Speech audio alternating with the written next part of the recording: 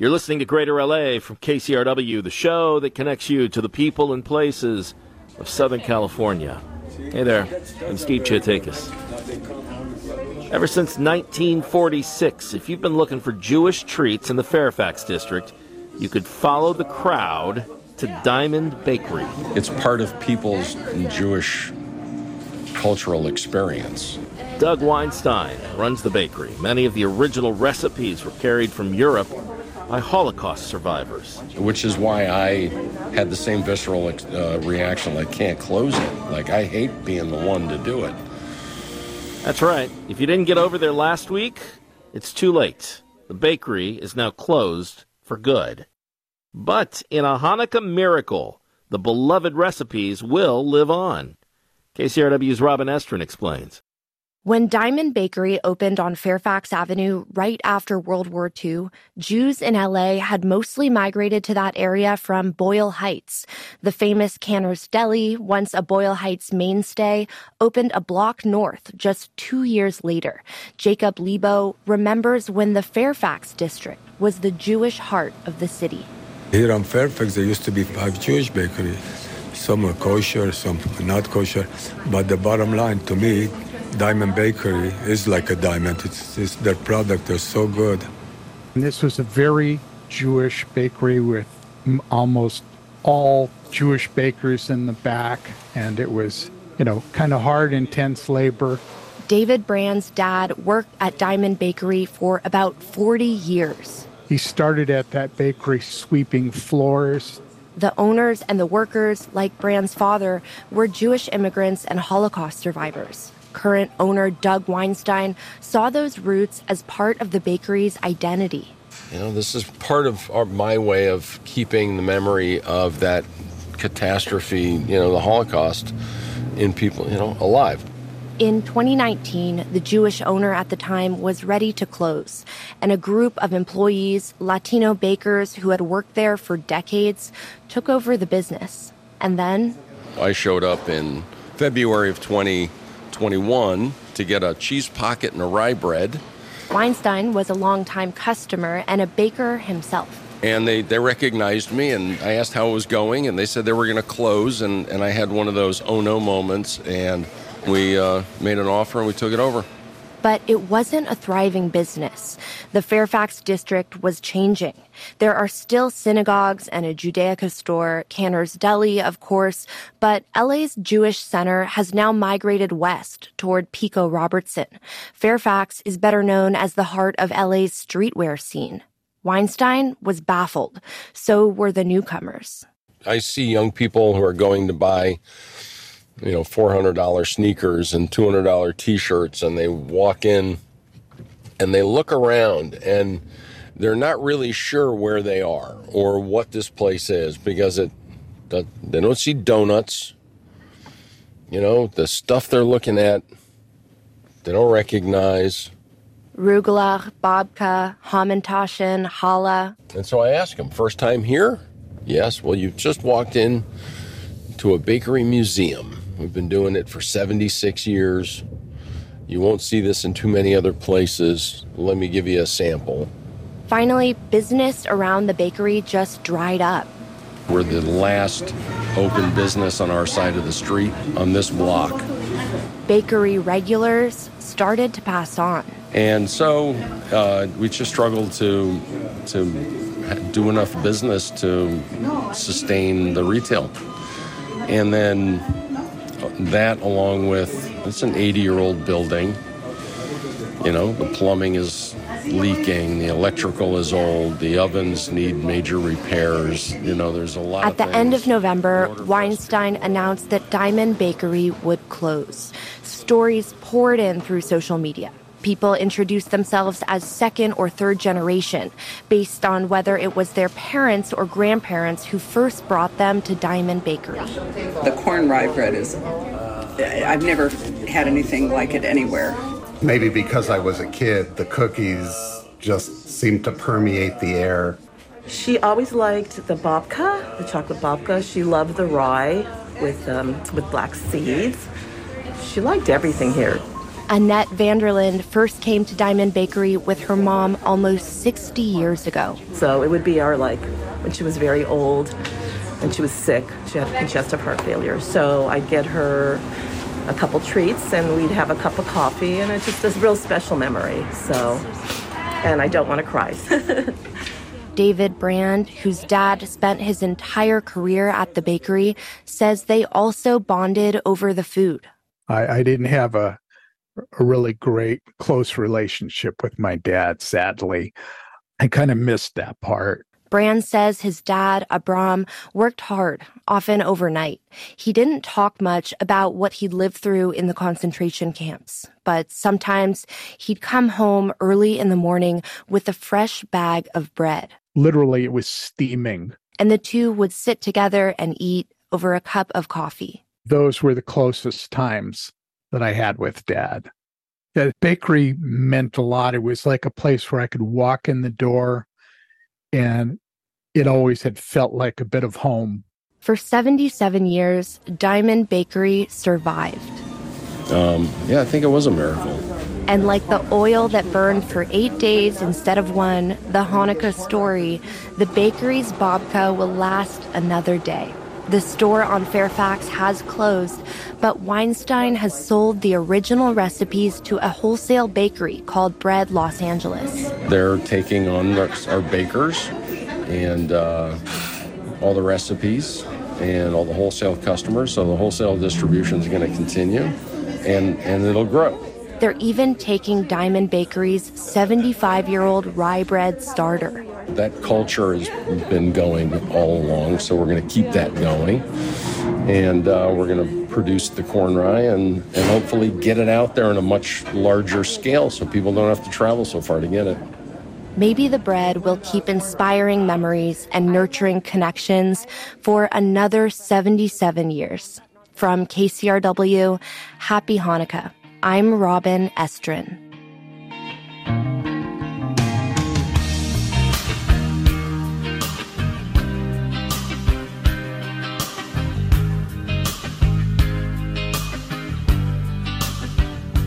My name's Virginia, and I have been a KCRW listener for 12 years and a supporter for 5.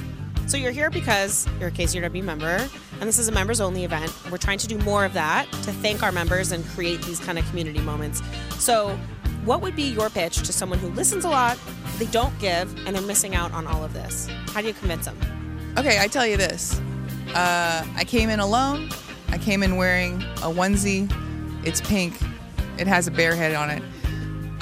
Within a couple minutes, I met a kindred spirit who is also named Virginia, who is also wearing a onesie. We did not know each other before tonight, and this is the kind of quality people you're going to find at KCRW functions. This Christmas, why not give a gift to KCRW? They do amazing programming. You know it improves your life. Everything is the best. Donate now. Wow, that was powerful. And think about it, community moments. Yeah, that's what we do here at KCRW, and more of Greater LA to come. But first, think about all the things that you discover with KCRW. You're listening during the season of giving back, which is a wonderful time, as you just heard, to make a tax-deductible donation, Christmas, Hanukkah, the new year coming up. So thank you for spending your year and discovering with us, and for your continued support of the radio station. If you're able to, consider making an end-of-year donation. It's tax-deductible, and today only, with just a couple of days left, we're hoping you can help us unlock $40,000 in challenges for KCRW. That would be a huge thing for our end-of-year fundraising needs. Today and tomorrow only, when you make a tax-deductible gift of, say, $150, it becomes $300. It doubles dollar for dollar thanks to KCRW champions, the Haynes family. So right now, go to the website, kcrw.com/give, and help us out. Our season of giving back on KCRW. Introducing the KCRW donation car, designed to be recycled. This first-of-its-kind vehicle will save you time, space, and hassle by disappearing. Enjoy the luxury and comfort of turning your underused car into a donation worth hundreds, even thousands of dollars. The KCRW donation car, already in your garage, driveway, or on cinder blocks outside your house. Act now at kcrw.com/cars. More now with Greater LA from KCRW. I'm Steve Chiatakis. In about 8 minutes, art in quote-unquote human form. And our art insider takes us to the restroom. Kinda. But first, let's jam. Excuse me while I kiss the sky.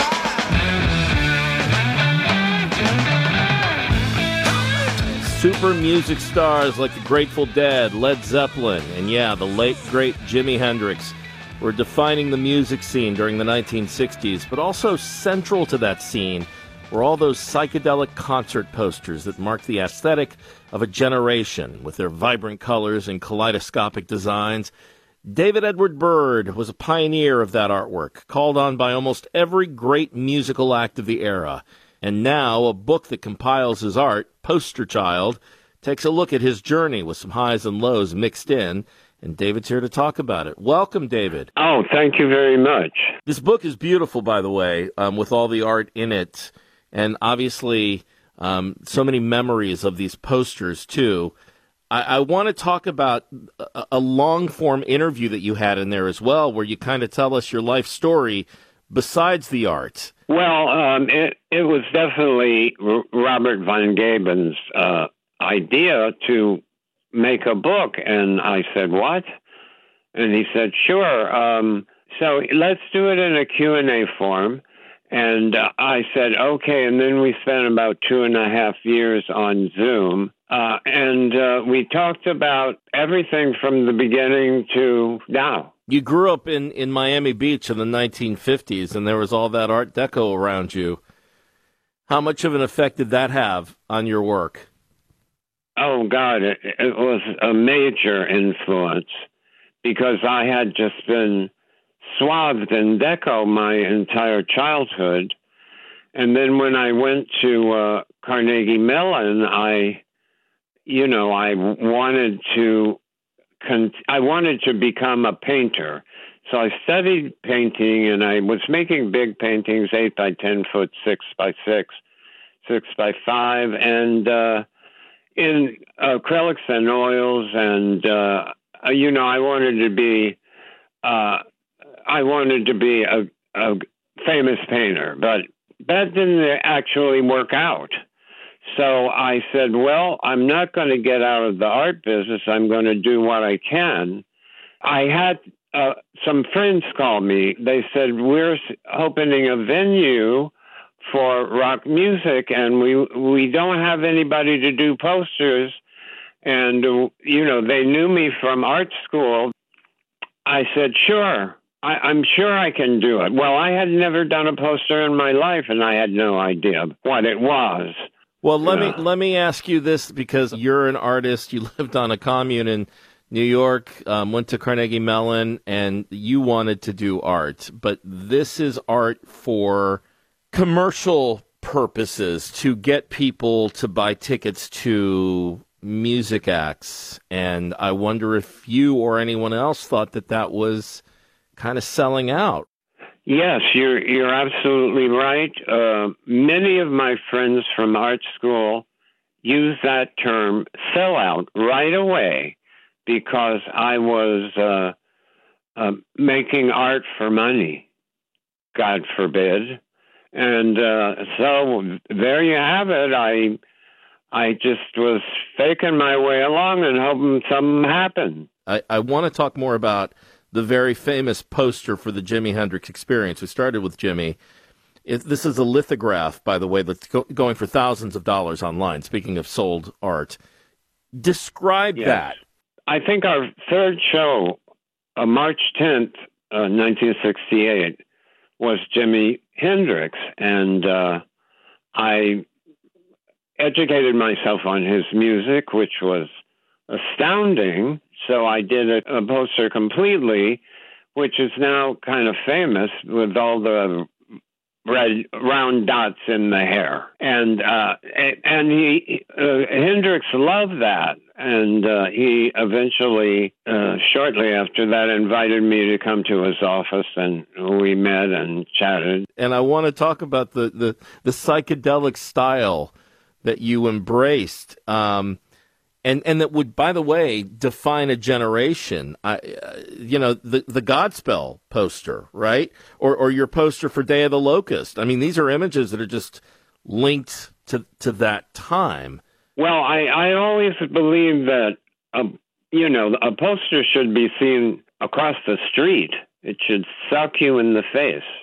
But at the time, I had no idea that there would be something you would want to collect. It just never even occurred to me because they were just affiche. They were just affixed to a wall. They were, at the end, pasted over and thrown away. And so I thought of it as a very strange world where what you do was not saved.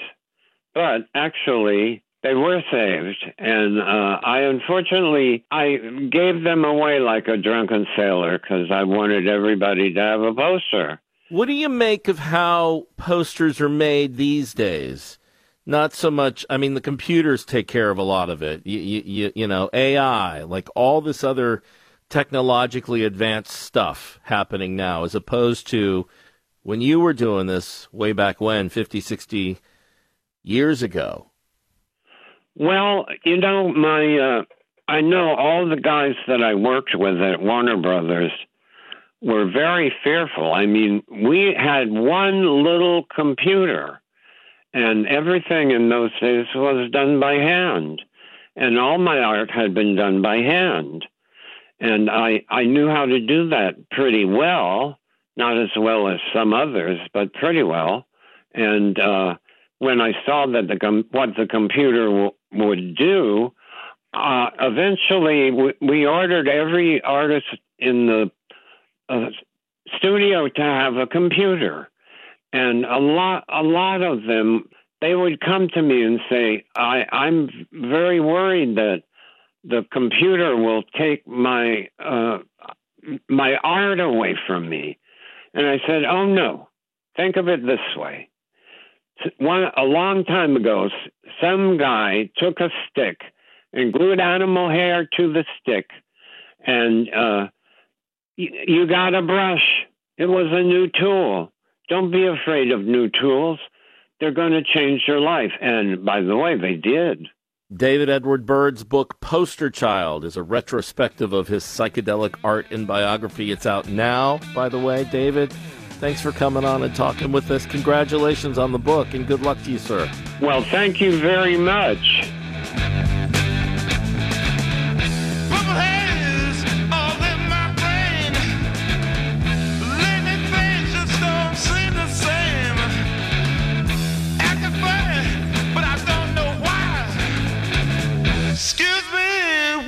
Kiss the sky. Moving on now with Greater LA from KCRW. I'm Steve Chiatakis. Tomorrow on the program, finding that snowy holiday spirit in Southern California, where it just doesn't snow. But first, it's time to head over to Hollywood to check out some bathroom stalls. It's art, I assure you. A new exhibition titled Hue Man, like human, is at Listen Gallery, where you'll find those stalls filled with the strange, surreal sculptures and photographs by artist Hugh Hayden, the Hugh in Hue Man. KCRW's art insider Lindsay Preston Zappas went to check it out herself. She joins us now to talk about it. Hey, Lindsay. Hi, Steve. Let's talk about the way the exhibition is set up over at Listen, because I've never seen anything quite like this before. These are actual bathroom stalls. Yeah, it's a really unique installation. You walk into the gallery and you just see wall-to-wall gray bathroom stalls on all four walls of the room, like you're in an airport bathroom or some kind of institutional bathroom. And all the art is essentially hidden when you first walk in behind these stalls. And when I was at the gallery, I was the only one in the room. And so it was a very intimate experience of kind of opening each door, stepping inside, the door closes behind you, and you have this very one-on-one interaction with each object. All right, let's talk about the artist. Who is Hugh Hayden, and how does this fit into the body of work of his up until now? Yeah, so he's a New York-based artist, and this is actually his first solo show in Los Angeles, so that's pretty exciting. And he's never quite done an installation of this type before, but the sculptures behind each of the doors definitely fit within his wider practice. He uses a lot of carved wood. I would say that's kind of his primary material, but he also uses other sculptural processes like bronze casting and other kind of sculptural processes to create his objects. And a really common motif for him is to add spikes or branches that sort of splay off of these familiar objects and make them inhospitable. So for instance, thinking of like a table and chairs that's covered with carved wooden spikes. So this creates a really ominous and visceral response for us as viewers looking at the work. Yeah, you don't want to touch that, right? Yeah. Yeah, inhospitable, I guess that is the word. The sculptures displayed, Lindsay, in these stalls are in some instances quite jarring. I mean, there's one like, I don't know how to describe. There's a wooden uterus with a baby in it on top of a tree trunk. There's another with this kind of unstable chair made up of, as you mentioned, the sharp branches. What's it like experiencing these works in person in such an intimate space? Yeah, I mean, the sculptures really range, like you said, in topics and forms. Some are really jarring, and some of them almost crowd you out where you can't even enter the stall. You know, the sculpture really takes up the whole thing with these kind of protruding branches that don't let you in. And then others are very small, and you have to kind of really get up close to experience. The works involve a range of things from interlocking skeletons to body casts where genitals have been replaced with weapons. Some of the stalls include, Steve, functioning urinals, which I was actually told that brave gallery goers are using in the gallery space, which is another idea there. But the work really ranges. And again, there's this kind of additive quality when you see one at a time. There are some shows going back to the wooden baby in the uterus. There's some themes in the show about family. And I think these come from Hayden's perspective as a queer person. And here we have this anatomical model, almost like you'd see in a doctor's office. But instead of a pregnant belly, the figure's belly and legs are, in fact, a tree trunk. So thinking about this idea of human and nature connection, but also what it might mean for Hayden to kind of step into a family as a gay man. So again, these themes of kind of family, relationships, societal norms are in this show for sure. And the body. I mean, we're seeing a lot of the body that made from natural things, natural materials, right? That's like part of his. That's what this exhibit is about. Definitely. It really goes back to the body for him. That's a core theme. And again, we have a lot of wood in the show, so there's a lot to do with the body and nature. But Hayden also says that the root of his work has to do with the American dream. So in that context, we can almost think about the body as this vulnerable vessel, thinking about societal constructs that make up our country. Some of the work involves weaponry, as I said. I think there are themes of control, even police brutality that kind of make their way into the work. But what I really appreciate about his work in this exhibition is he really keeps it open to the viewer to kind of piece these themes together and make sense of this array of very different objects and what that might mean for you and your own body as you're kind of navigating these private spaces that you see the work in. All right, Hugh Hayden's Hugh Man. On view now at Listen Gallery through January 13th. Lindsay Preston Zappis, our art insider, and of course, editor-in-chief of Contemporary Art Review Los Angeles. Lindsay, thanks. Thanks, Steve.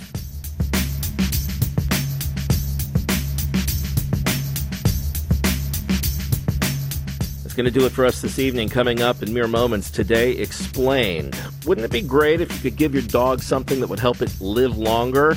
A drug that aims to increase canine life expectancy. That's coming up on Today Explained. Is it the right thing to do, and at what cost?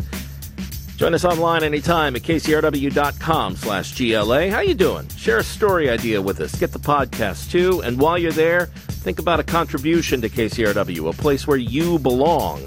Whether it be one of the dozens of programs or music shows or podcasts or weekly dives into food and culture, this is a place that belongs to you. And it's our season of giving back, a perfect time with a big challenge to double your contributions for the next couple of days. Our season of giving back, kcrw.com/give. And thank you for your support of public radio. Juliana Mayo, Zoe Matthew, Kelsey Gante, Eddie Sun, Sonia Geis, Ray Guarna, Sue Margulies, Michael Stark, Phil Richards, Amy Ta, Carlos Ramirez, Michael Vogel, and Christian Bordall all helped run the episode this evening. I'm Steve Chiatakis. Thanks for that ear. Have a great night.